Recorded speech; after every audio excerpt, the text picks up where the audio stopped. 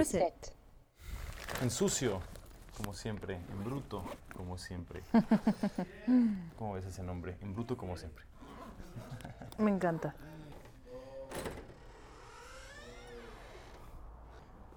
Ahí estamos. Vámonos. Andamos armados con el cuerno de chivo. Esto sería... ¿Cuánto ruido hay en la ciudad cuando uno le escucha con audífonos? Ok. ¿Mande? Digo que cuánto ruido hay en la ciudad cuando uno le escucha con, Sí, está cabrón, ¿no? con un Eso es lo micrófono. interesante precisamente de ir así, es que te das cuenta de cuánto ruido estás todo el tiempo registrando y eliminando. Exactamente. Hay como una selección bien cabrona. De hecho, por lo que sé, los bebés no es que vayan acumulando conocimiento, sino que van quitando conocimiento. Guardan y guardan y guardan y luego seleccionan con lo que se quedan, con el lenguaje, con todo, y tu cerebro hace lo mismo en el día. Tú vas captando y captando información. Aquí hay un auto, acá hay un árbol, acá hay una parche en el concreto, y tu cerebro va eliminando, porque si no se sobresatura y conserva solamente lo esencial. Y entonces en tu día, ¿qué pasó en tu día? Fui a la tienda. ¿Pero va eliminando o va dejando en el inconsciente? Esa es una pregunta que no te puedo responder y yo quizás sería en el inconsciente, pero lo que sí es que no lo guardas como a flor de piel, eso sí. Sería interesante, pero sí, según sé y la palabra que yo leí es eliminando. No sé, yo pienso que en Al- vista de los sueños que tenemos, Ajá. hay tanta información que se capta que el inconsciente necesita un momento de digestión. Sí. Y por eso hay tanta problema de sueño, de insomnio, porque hay una saturación, ¿no? Es como la basura ahora, la basura que empieza a saturar los mares, pues el inconsciente del mundo también está saturado. ¿Y cuál es la símil que estás haciendo con esa basura? A ver. O sea, que Pues está que- ahí, aunque no la queramos ver, ahí está. Claro, es todo lo que utilizas en algún momento, te sirvió en algún momento y luego ya pasa a segundo término, ¿no? Ya entiendo. Y de alguna manera sigue ahí. Mientras no lo procesas, mientras no dejas de generarlo, y es imposible dejar de generar desechos. Todos tenemos una huella en este mundo, ¿no? Ujú. Pero la moderación de esos desechos y lo mismito con lo que se va alojando en el inconsciente, ¿no? Que tantas cosas, qué tanto vas haciendo la limpieza de tu planeta inconsciente, ¿no? Del mar, si hacemos el comparativo del mar con las emociones, y de la tierra, si hacemos el comparativo de la tierra con lo sólido, el cuerpo, ¿no? El cuerpo físico. O el cuerpo físico, todo lo que acumula que tiene que desechar, ¿no? Cada cuando te limpias el hígado. Exactamente, yo creo que no me extrañaría esa comparativa de la Tierra, el planeta Tierra con el planeta cuerpo humano. Y a ver, vamos a llevándolo a lo que estábamos diciendo, con el conocimiento, con la información o los datos. No sé si no creo que sea conocimiento forzosamente, quizá el conocimiento es algo un poco más estructurado, pero con los datos, con la información, Sí, ¿no? O sea, tienes información. Aquí estamos viendo una taquería, ahí estamos viendo una lámpara, ahí estamos viendo carros estacionados. Hay sonido, y a mí no me sirve, mi cerebro como que creo que construye el conocimiento más que por acumulación, por descarte. Como que los escultores dicen algo parecido, dicen que al pedazo de mármol le tienes que quitar lo que le sobra. Claro. ¿Has oído eso, no? Sí. Entonces, no sé si es lo mismo, si en el planeta Tierra es lo mismo, o sea, es como que lo que le sobra, ¿no? Lo que nos sobra a los humanos y vamos descartando. Más bien, yo sí creo que como humanos ahorita vamos creando de más que descartando lo que sobra, como el conocimiento o como la escultura, vamos desechando realmente. Pues es que hay que ver qué se entiende. entiende. A ver, espérate, ruido.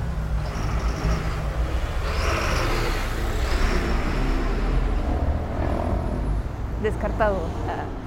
Descartado.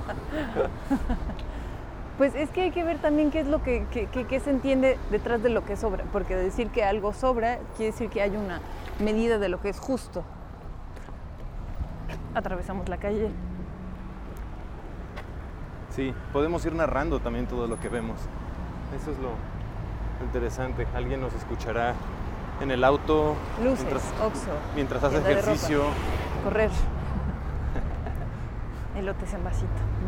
Por cierto, voy caminando con mi querida hermana, Silven, una Hola. gran sabia de los tiempos del fin del mundo.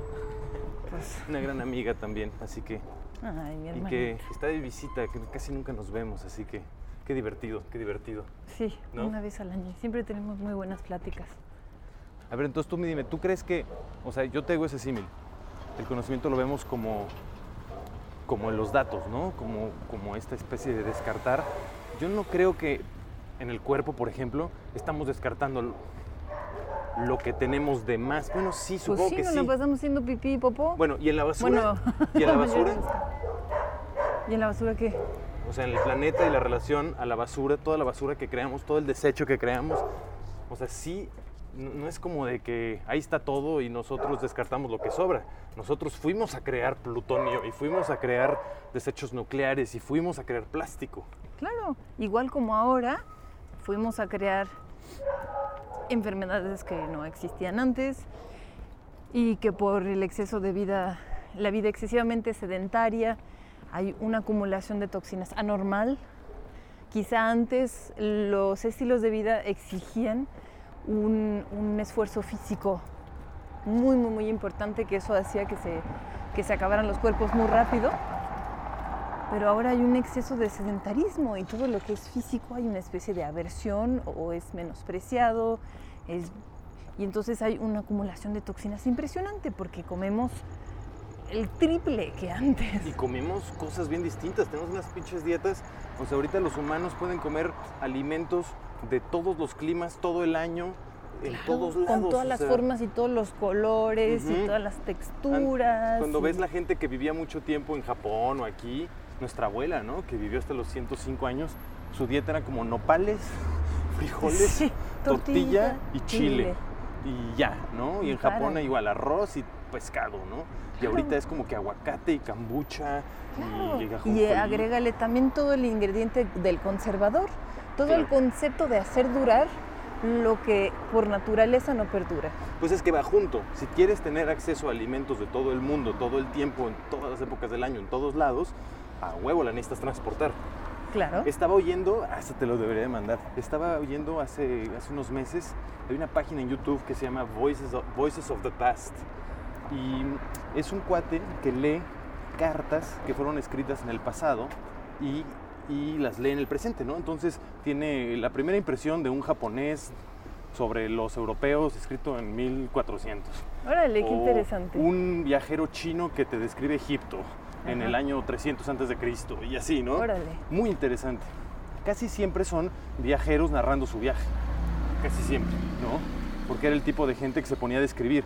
Uno de los más buenos que vi era de un comerciante árabe en el norte de Rusia describiendo a los vikingos. Está brutal. Órale. Brutal. Pero bueno, me acordé de esto porque hay uno muy bueno de unos viajeros soviéticos, unos soviets comunistas, que visitan Estados Unidos en 1932 y están impresionados, ¿no? Por muchas cosas, pero bueno, siguen siendo soviets comunistas. Ujú. Y una de las cosas que les impresiona es el que la comida en Estados Unidos es súper bella, appealing, ¿no? Ujú. Atractiva, pero que no tiene sabor. Ah, mira, Y desde ellos lo entonces- describen en el 32, dicen, y eso es, dicen, porque en Estados Unidos lo que manda es el dinero. Sí, Y entonces, dinero igual a comida. quizá podrían tener excelentes vacas allá al lado de Nueva York, pero no pueden competir con los cárteles de ganaderos en el Midwest que mandan trenes enteros de leche. Y entonces la leche no está buena porque la leche ya viene de bien lejos, güey. Claro, y de vacas. Ganó la lógica pasan económica sobre la lógica nutritiva o la lógica de la sensibilidad, digamos, ¿no? Entonces va una junta con pegada, todos estos conservadores, todos estos nuevos tipos de productos que nuestros cuerpos no Claro, estaban hechos para comer, ¿no? completamente. Y entonces también es la evolución. Como los virus evolucionan ahorita, que es la gran moda hablar de eso, la evolución del cuerpo humano y de la psique humana, ¿no? ¿Cómo te vas adaptando a una sobredosis de información? Pasas, o te adaptas o caes en algo como problema nervioso, depresión, locura, que es un común denominador en este momento, ¿no? Muchísima gente que está en estos momentos como no pudiendo procesar todo lo que sucede, ¿no? No sé aquí en México, pero donde yo vivo en Francia hay una cantidad de problemas emocionales, psicológicos, muy, muy, muy impresionante, ¿no? Mucho más que antes. Yo creo que aquí también, solamente que quizá otro ritmo y también en En general México está en la México, alegría de vivir también que es contrasta. pues el clima ayuda, El clima ayuda. la historia ayuda, ¿no? Y en general es lo que te iba a decir, o sea, también en México quizá están estos problemas, pero en general en México, o sea, yo me acuerdo cuando viví en Francia que te contaban cuántos accidentes de auto había habido al día en la temporada de vacaciones y hacían un pedote al respecto y era así como de, hoy murieron 12 personas y era así como los contaban, ¿no? Y aquí es como de, Pues es que como dice Molotov, mátate, tete, que te mates, tete. Y yo así de, hijo, güey, qué macabro, cabrón. O sea, sí es cierto que está cabrón porque en México ya Sí. ni los contamos, ya son, Sí, no, nada más es- con la guerra del narco, güey. es inimaginable. Una ¿no? locura, ¿no? Entonces tampoco está chido. Pero pues también por lo mismo, las enfermedades mentales, las ansiedad, todo eso es como de, y quizá por lo mismo hay menos. Sí, es que yo creo que la vida necesita un poquito de caos y para existir, ¿no? Para que surja, ¿no? Tiene que haber caos, porque si está todo controlado constantemente, no hay espacio para la vida. No hay espacio para que se mezclen los minerales, para que se mezclen los seres vivientes, para que las semillas puedan encontrar sus nutrientes divagando en el campo. Ujú. Hay algo, se necesita un poco de caos. Y entonces en los países donde todo debe de ser controlado, pues esa chispa de vida, de espontaneidad, se apaga, ¿no? Pero bueno, la idea no es hablar de puras cosas negativas. No, me Creo quedo. que es más bien hablar del detox, El de la detox. desintoxicación que viene cuando hay una intoxicación, simple y Y sencillamente. tú dirías entonces que hay una intoxicación, Yo pienso, ¿sí? si todos fuéramos como las células del cuerpo de la Tierra, pues hay O muchas sea, sí, células. haciendo el símil entre humanos y la célula. Tenemos Sí, células bueno. en nuestro cuerpo y los humanos seríamos las células de la Tierra. Exactamente. Ajá, si El nosotros del fuéramos las- ser, el ser Tierra. Ajá. Pues hay una intoxicación y entonces sigue una desintoxicación y a veces en las dos intoxicaciones pues vomitas o tienes diarrea o duermes muchísimo o sientes que te vas a volver loco o no, pero Bueno. pues es un proceso de limpieza. Y estamos en eso, ¿tú crees? Sí, porque cuando te desintoxicas casi siempre un momento en donde pierde el sentido la cosa.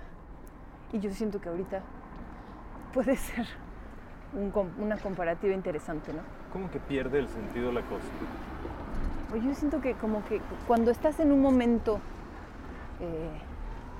hablo por mí, no impongo ninguna verdad a nadie, pero cuando estás en un proceso de sanación o de desintoxicación, algo que está tocando a puntos dolorosos, a cosas incómodas, hay momentos donde esa incomodidad hace que digas, ay no, ya, que se acabe todo, ya no quiero más, ya no le muevas, ya, ¿para qué? No, ya está así bien. Y entonces hay una pérdida de sentido de ¿por qué estoy haciendo esto? Me siento peor que antes, ¿para qué le moví? Ujú. ¿No? Y cuando ya pasa ese proceso, ¿no? Porque es un paso necesario, porque es el paso donde el ego se muere, se cae, se entrega, ¿no? ¿Al cuerpo o a qué? Se entrega a lo que no puede controlar, ¿no? Se entrega a su muerte para que haya un renacimiento, se entrega al soltar el control, a no ser, a curar su necesidad de ser el protagónico y de controlarlo todo, ¿no? Mm. Eso pienso. Bueno, tú eres, digo, ya aquí se va viendo más o menos el perfil. Tú eres ¿qué dirías que eres? Ay, chingados, qué ¿Qué- pregunta. ¿Cómo te describirías profesionalmente? Esa es una de las preguntas que más batallo para contestar. No sé, es muy difícil, pero puedes decir varias, se vale. En esta época de multitasking, Age of Aquarius. Age of Aquarius. No sé, ¿tú cómo te describirías a ti mismo? Yo diría que hago muchas cosas también, no sé. Hago grabaciones y las subo a internet. A ver, no, pero hablando de vos, yo sé que eres doctora ayurvédica. Pues doctora no diría, porque para estudiar esto en India se estudian como 13 años, igual que la medicina alópata acá, ¿no? Ajá. Y yo ni de chiste me iba a quedar 13 años en India. Bueno, la ayurveda para esto es la medicina tradicional de India, ¿no? Exacto, pero me encanta la India, pero como mujer, pues no, no me late, la neta. ¿No te late vivir en India? No, no me latería hacer mi vida allá, no, ni de chiste. Bueno, eres maestra de yoga también. Pues ándale, practico yoga, estudiante de yoga diría yo, porque eso es un estudio eso habla de tu verdadera maestría. Exactamente, igual que la ayurveda, y reflexóloga. Y pues siempre hay como cuando uno está en ese camino de la sanación hay como pequeñas herramientas que vas agarrando de tal curso, de tal persona, de tal experiencia que tú tuviste, ¿no? Pues es la sanación. Y bueno, yo sacaba esto de la ayurveda porque hay una frase en ayurveda que siempre me ha rebotado mucho para bien, o sea, se me queda muy grabada, que es esta idea de que cuando la enfermedad se manifiesta es que ya está sanando el cuerpo. Algo así es, ¿no? Cuando la enfermedad se manifiesta es que ya está sanando el cuerpo. Ajá, es que ya empezó el proceso de sanación, ¿no te suena? Puede ser en el sentido figurado. En el sentido figurado de que, por ejemplo, cuando una enfermedad se manifiesta a nivel de la piel, es que el cuerpo ya la está sacando lo más lejos de los órganos vitales, ¿no? Pero es que depende. Pero no dirías que aplica para todas las enfermedades. Pues es que depende, pues si lo vemos desde un punto de vista energético, ligeramente esotérico, ¿no? O místico, pues sí, pues yo creo que la enfermedad es parte de la sanación, porque es como una flecha grande, roja, amarilla, que está diciendo, mira, acá échale un ojo a la onda esta, ¿no? O sea, fíjate en esto. Obsérvalo, sánalo. Ya no puedes barrer todos lados sin barrer abajo de este sillón, ¿no? Uh-huh. Porque al rato abajo del sillón hay bolas de mugre y ratas muertas y chicles viejos y bolas de pelos y lo mismito, ¿no? Y entonces cuando empieza a oler feo dices, ay, hay algo que huele mal, ¿no?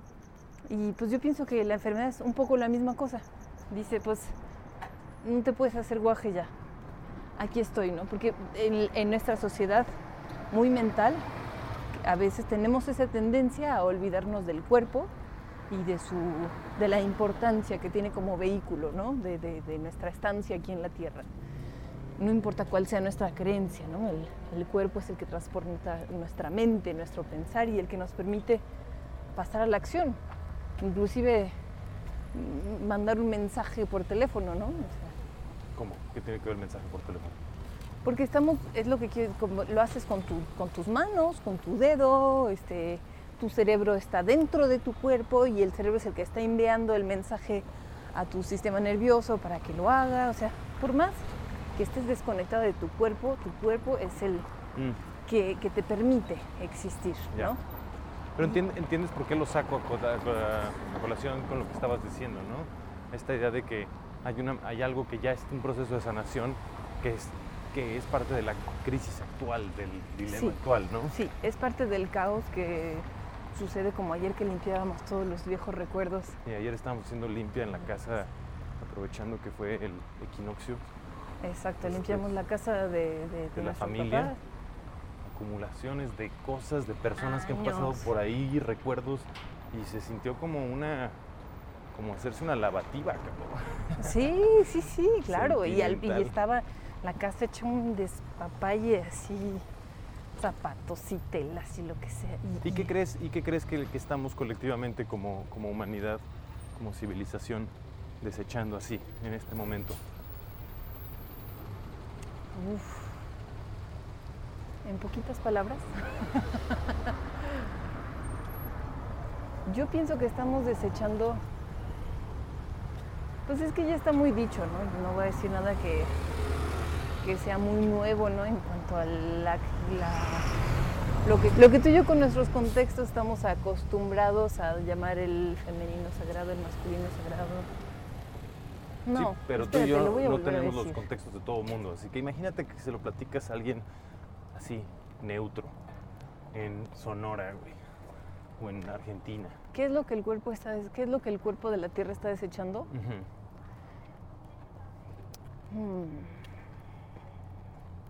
Soy muy lenta para conceptualizar. Yo creo que todo el mundo más o menos ya lo tenemos ahí sobado, tú dijiste, ya está dicho, pero aún así creo que está bien seguirlo nombrando.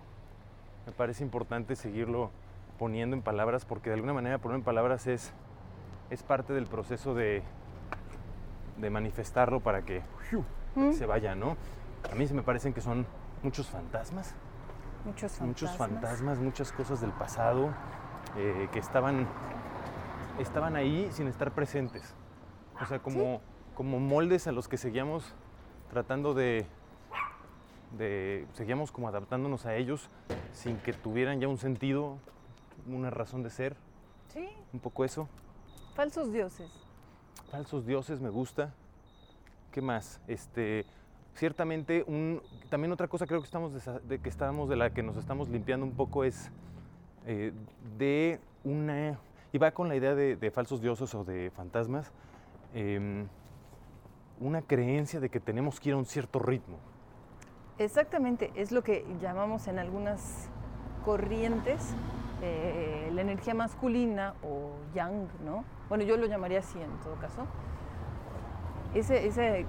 Encontrar un equilibrio entre, ¿cómo decir? Entre la importancia de la materia y la importancia de lo sutil. Y encontrar la armonía entre eso, ¿no? La materia que lleva a la acción, que hace, que está cambiando, que es hacer. Y lo sutil, que es estar, ¿no? Que es percibir, que es recibir, que es sutil, ¿no? Como las emociones. ¿Pasivo? Puede ser pasivo, pero depende de lo que cada quien pone detrás de pasivo, ¿no? Sí, no nos referimos al gay pasivo, obviamente, ¿no? Bueno, quién sabe, ¿no? También depende qué se entiende detrás de eso. Pero encontrar un equilibrio entre la materia y lo sutil, porque la materia, por el hecho de que la podamos tocar, para mí, no es más importante que lo sutil, que lo intangible, que no se ve, que no se mide, que no se toca, que no se percibe con los 5 sentidos de la percepción humana. Que no se puede probar, sobre todo. Que no se puede probar, que es completamente subjetivo, ¿no? Quizá entonces ahí va, estamos entonces en un momento de reequilibrio entre, a ver, qué pasan estos camionzotes que cargan dinero, esos camiones blindados cargados de varo. Entonces estamos tal vez en un momento de reequilibrio entre los mundos interiores, personales, subjetivos, y el mundo colectivo. Yo sentía, justo antes de esta pandemia, una de las cosas que traía muy claras es que sentía que el colectivo se estaba mezclando con la subjetividad de cada quien. Completamente. Como que cada quien, nuestra subjetividad ya estaba empezando a ser, o está empezando a ser, no lo sé, un pedacito del colectivo. Sí. Las redes sociales, los medios, las noticias me influenciaban quién soy yo cada vez más. Claro. Y no sentía que fuera al revés.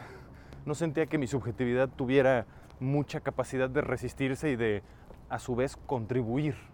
Aunque sí, obviamente, estoy subiendo podcast en línea o haciendo foto o haciendo algo así. De alguna manera sí, pero sentía una especie de desequilibrio ahí. Entonces, quizá ahorita hay una especie de momento de reajuste entre los mundos interiores incompartibles y esta gran masa de datos y conocimiento que hemos creado en la que todos cabemos de alguna manera, ¿no? Claro. Pues es como un pastel, ¿no? Pues Si no hay huevos, no queda el pastel. Si no hay levadura, si no hay harina, ¿no? Y como que quizá antes todos estábamos en esta posición de yo soy la harina, yo soy el azúcar, quién sabe cómo se diga, yo soy el huevo, yo soy tal cosa, y ahorita está todo mezclándose, ¿no? Entonces ya nadie sabe quién es quién. Y vamos al horno. Vamos todos al horno. Exactamente. Y va a quedar bien chingón, ¿no? Y así es parte del proceso. Yo pienso que es una cosa maravillosa que estamos viviendo ahora. Hermosísima, ¿no? Oye, ¿y sientes que te sientes como culpable de decirlo? Porque hay gente que está como sufriendo mucho precisamente este momento de la historia y sintiendo que estamos muy mal. Pues es que sí estamos muy mal en alguna manera y estamos muy bien de otra manera. Porque, o sea, pues es como cuando tienes una herida que se está infectando, te la limpias y te duele hasta el moco. Entonces sí, estás muy mal cuando te la están limpiando, pero ya después te sientes mejor. Ay, cabrón. O sea, estamos muy mal porque estamos en el proceso del pus y fuchila, que guácala, qué rico. Exacto, estamos muy mal porque estamos en muy buen proceso. Aparte, pues, ¿qué es estar mal? Estar curando, estar sanando es estar mal. Estar evadiendo el dolor es estar bien. Ese es un temazo, el pedo del dolor. O sea, yo de alguna manera también creo que ese es como lo que está pasando ahorita, que eso que decía de bajar el ritmo, que tú decías la energía masculina, ¿cómo le dijiste?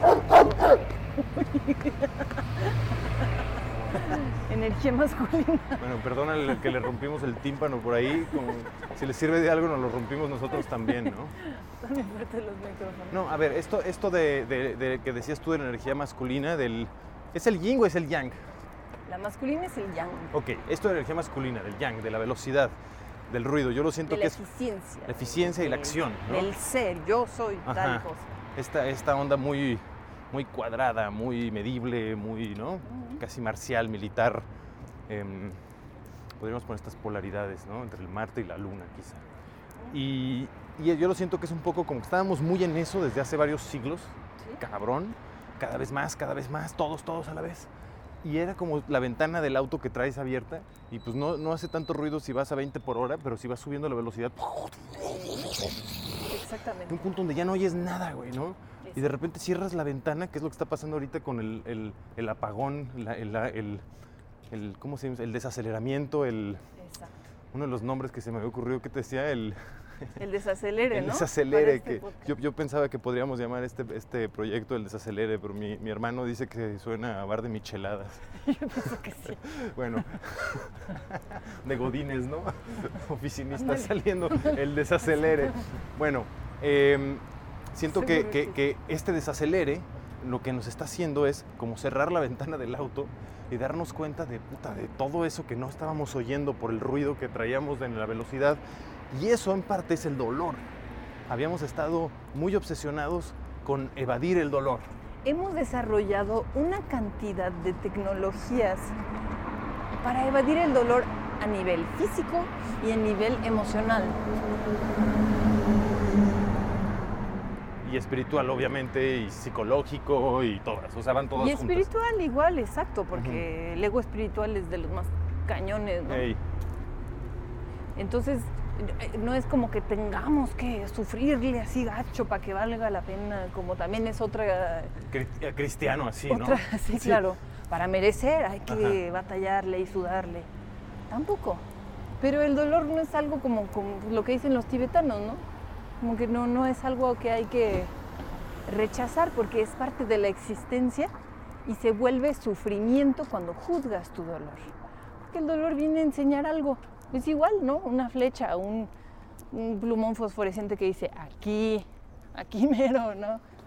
Es un mapa. Yo lo siento que es como una alarma, como la alarma que pones en la mañana para despertarte. Y es como, ya, es hora de despertarte, es hora de ponerle atención a esto y de volver a este plano. Es hora de despertar. Y con tu alarma la apagas, ¿no? Y con el dolor hay que hacer lo mismo, pero tienes que reconocerlo, porque si no te llevas tu celular con la alarma prendida todo el día, está de la chingada también, ¿no? Ándale, muy buena imagen. Es un poquito esto, pero el trip es dos cosas. Una es cómo apagas el dolor. Y dos, tú dijiste, El problema del dolor es cuando lo juzgas o juzgas tu dolor. Y entonces, ¿cómo juzgas tu dolor? ¿Qué es lo que la gente juzga en su dolor? ¿O qué es lo que se dice? ¿O qué te dices tú, por lo menos? Siglos de educación. Pues el dolor, pues esto viene de la educación polar que tenemos, bueno y malo. Depende de lo que te dijeron cuando creciste, ¿no? Cómo se estructura la psique de, sí, esto es muy matemático, otra vez muy yang, ¿no? Si tú sientes esto, esto es malo. Si alguien te hace esto, esto es malo.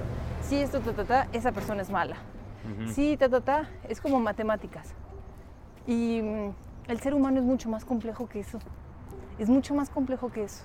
No, yo pienso, yo no podría juzgar a una persona, o intento al menos no hacerlo, cuando se me va, intento al menos no hacerlo, por algo que mi mente clasifica como malo, porque en realidad, y eso hay, yo la verdad no soy de esas que lee muchos estudios, pero sé que hay estudios que comprueban que las gentes que hacen esas cosas, entre comillas, malas, muchas veces están convencidas de que son buenas.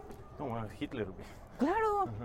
Y es bien, te pueden juzgar de lo que sea cuando dices estas cosas, pero pues yo pienso que sí, ¿no? O sea, claro que si alguien lastima a una persona que yo amo, pues no le voy a ir a correr en darle besos, ¿no? No lo voy a felicitar. Y sí voy a tener sentimientos adversos hacia esa persona, pero no por eso, no, una cosa es hacia la acción y otra cosa es detestar al ser, ¿no? Ahora,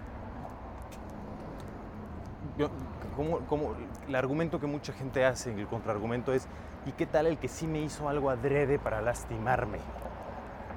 Yo ahí lo pienso un poco como de, no lo hizo para lastimarte a ti, sino para satisfacerse a él, ¿no? O sea, sigue tratándose de él. Claro. Es como cuando dices algo que estás muy enojado, ¿no? Que estás en una discusión, te estás discutiendo así cañón con alguien y dices, aunque tengas toda la razón, la pregunta es, ¿estás hablando para comunicar con el otro? ¿O estás hablando para purgar, expulsar tu emoción, enviársela al otro? Entonces, depende cuál es tu propósito. Si tu propósito es hacer sentir mal a esa persona, que muy frecuentemente son personas que amamos mucho, entonces pues puede ser alguien que esté atravesando en la calle, ¿verdad? También. Sí, puede ser alguien en el tráfico, ¿no? Por eso es bueno andar en bici, porque hay mucho menos mentadas de madre. O caminando, sí, como vamos ahorita. Exactamente. Pero sí, depende de eso. ¿Desde dónde viene lo que haces, lo que dices? Viene de un punto de venganza, quiero que te sientas mal por lo que hiciste, quiero castigarte, o quiero comunicar contigo para que esto cambie. ¿Desde dónde comunicas? Simple y sencillamente. Sí, como que lo importante al final, bueno, pero aún así el que lo hizo para lastimarte, aún así lo hizo real, o sea, podrías decir, puedes aceptar ese dolor como válido y decir, me lo hizo a mí para lastimarme, o incluso ahí es posible desarticular el juicio para apagar el dolor, porque al final lo que la gente quiere es que no le duela. Y si los logras, o si ellos logran entender y descifrar un mecanismo que es, ok, quizá el mecanismo más corto hacia que no me duela es atravesar el dolor directo, en vez de evitarlo, es atravesarlo. Pero yo creo que el terror de la gente es decir, ¿y qué tal que voy hacia el dolor y me quedo ahí atorado, güey? ¿No? Entonces, sí, claro, por supuesto. Y claro, tienes que cultivar herramientas, por eso... Ay, aguas, estamos atravesando la calle. Por eso es tan importante regar las plantas de las cosas que te hacen bien, ¿no? Lo que sea, el arte, la música, el amor, la amistad, las buenas conversaciones, la risa, los programas de televisión que te hacen reír, que te hacen estar en una energía alta, porque esas energías altas tienen un rol como de pilar. Cuando está la tormenta y te está llevando ahí todo, te agarras de ese pilar, tienes un punto de referencia. Pero cuando llevas demasiado tiempo cultivando hierba mala, pues te agarras de la hierba mala, ¿no? Pues... Que es un poco lo que está pasando ahorita con el COVID. O sea, parte de lo que causó esto son malos hábitos de alimentación, malos hábitos de consumo audiovisual, ¿no? Noticias morbosas y terror y estarle dando más prioridad a lo negativo. Claro. Y de alguna manera miedo, la ¿no? forma en la que lo estamos abordando es desde ahí mismo, colectivamente. Claro. ¿No? O sea, nos aferramos al mismo lugar que nos trajo aquí. Sí, protegerse del mal en vez de fortalecer el bien, fortalecer Ajá. el sistema inmune. Claro, Por si ejemplo. nadie está hablando de comer mejor, todo el mundo está esperando la vacuna mágica, ¿no? Exactamente. Y hablando de COVID, tú que vives en Europa, que sí tuvieron un encerrón intenso, cabrón, o sea, compáranoslo un poquito con lo que ves aquí en México. Como la gente puede oír, hay un desmadre detrás de nosotros, o sea, la ciudad está como ¿cómo se dice? Una colmena, ¿no? Hay movimiento, hay acción, hay...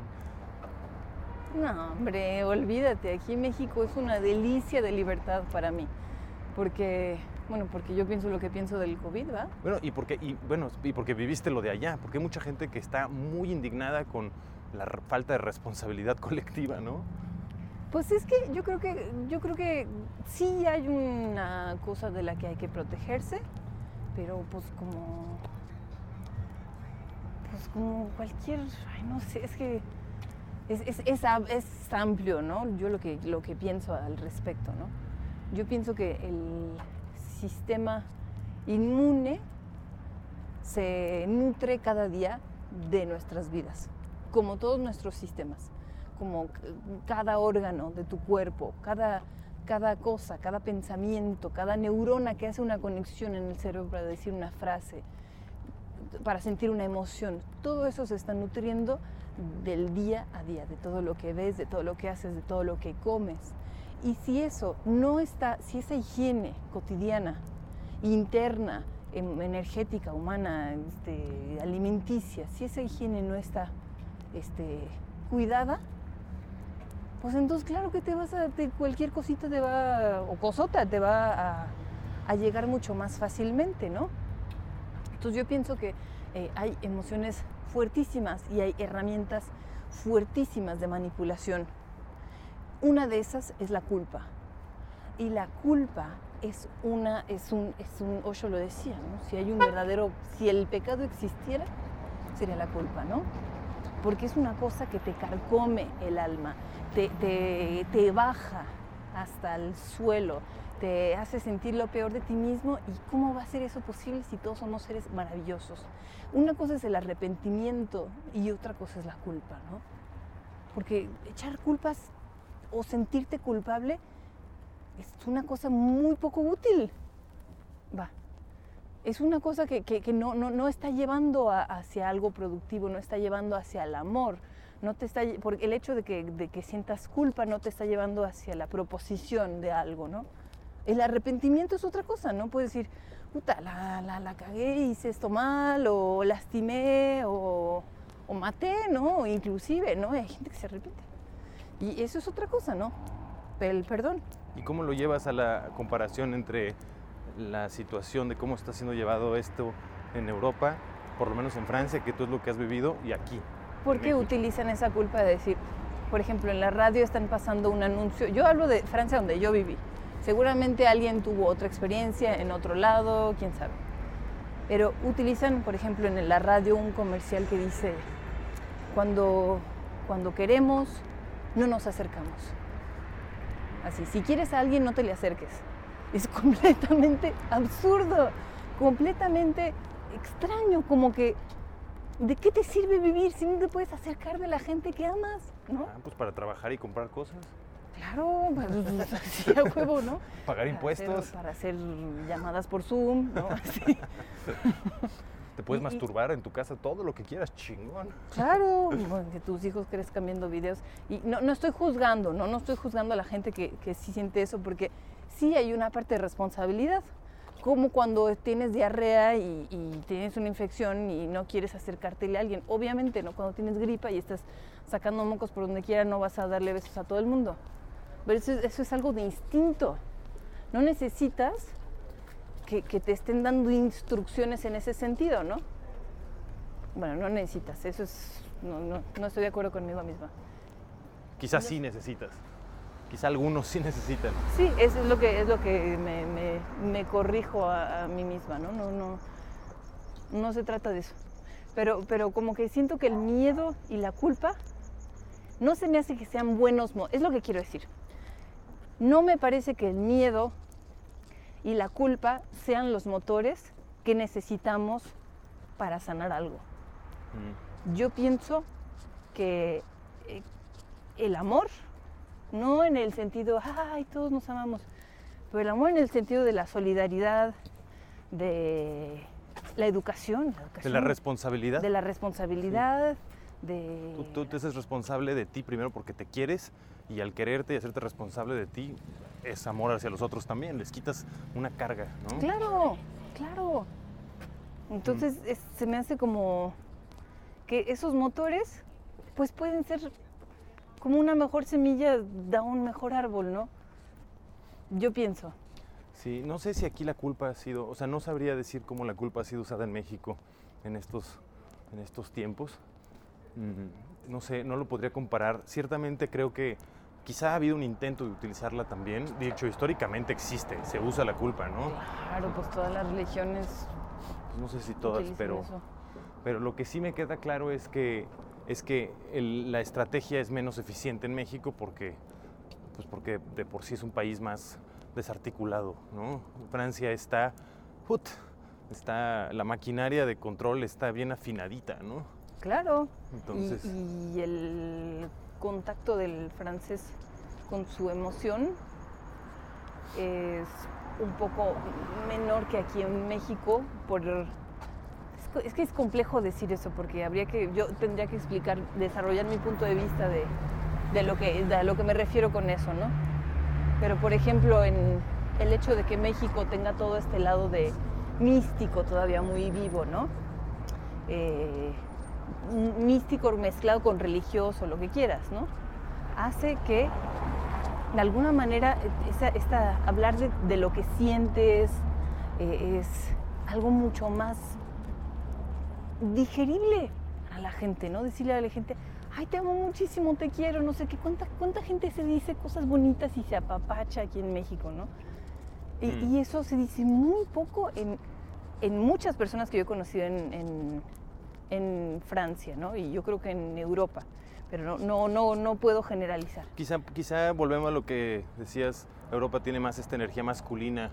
Claro, hay que ser eficaz, hay que ser inteligente, optimizar el tiempo, ir rápido. Y es algo que es valorizado por mucha gente aquí también, o sea, claro. es admirado, decir, huevo, en Europa funciona, en Europa esto, y es como de, ¿quién fuera sirve, como en claro, Europa? Que sirve para muchísimas cosas, es fantástico también. Cosa maravillosa, pero en equilibrio. Sí, la gente te dice algo y lo hace.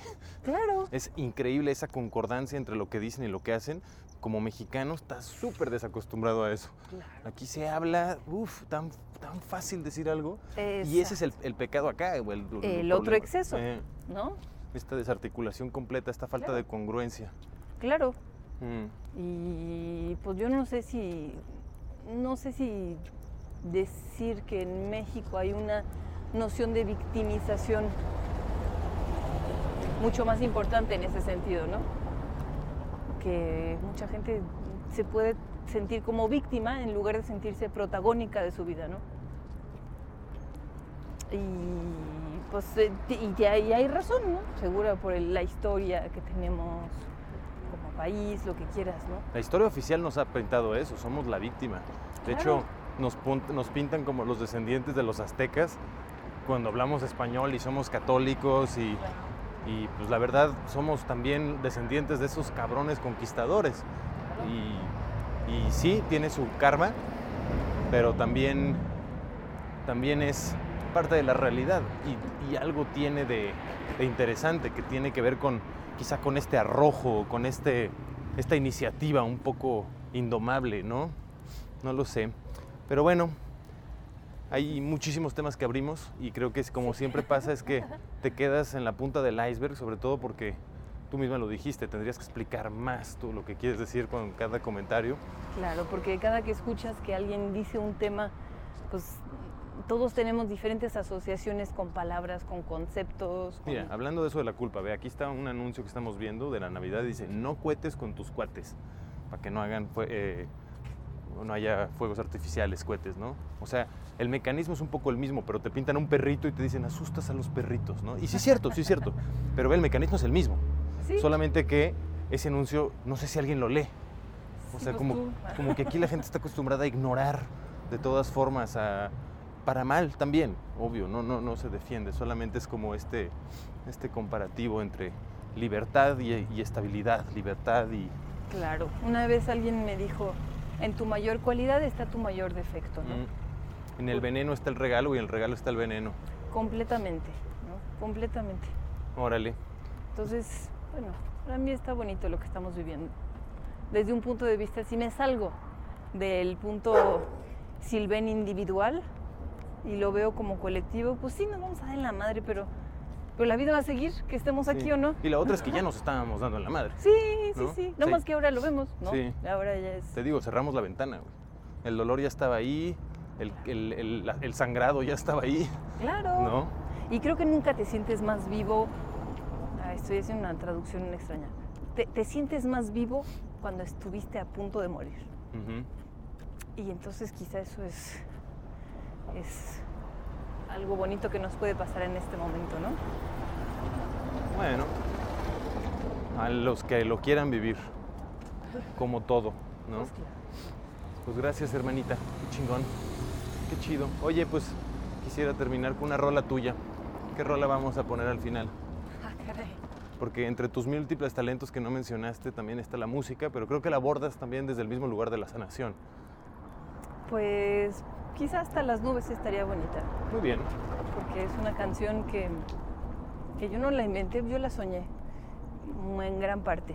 Y luego dos almas muy hermosas me ayudaron a componerla, ¿no? Mi hermana y mi mamá y mi prima. Lapsus.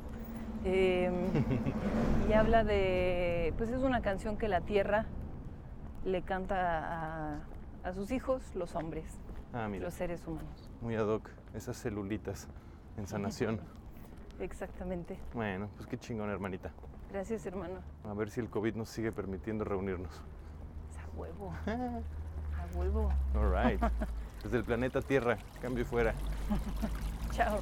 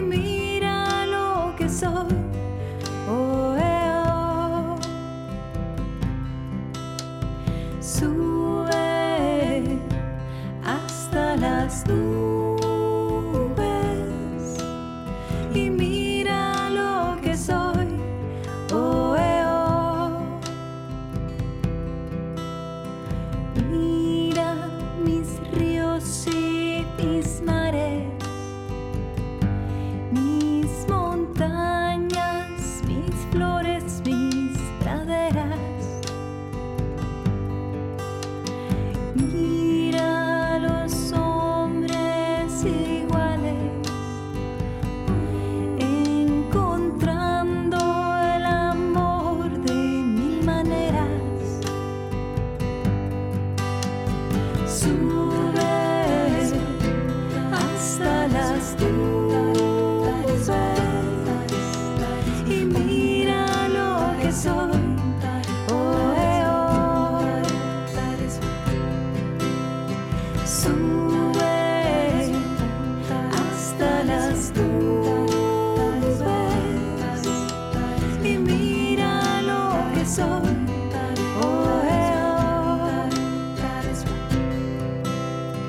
Thank you.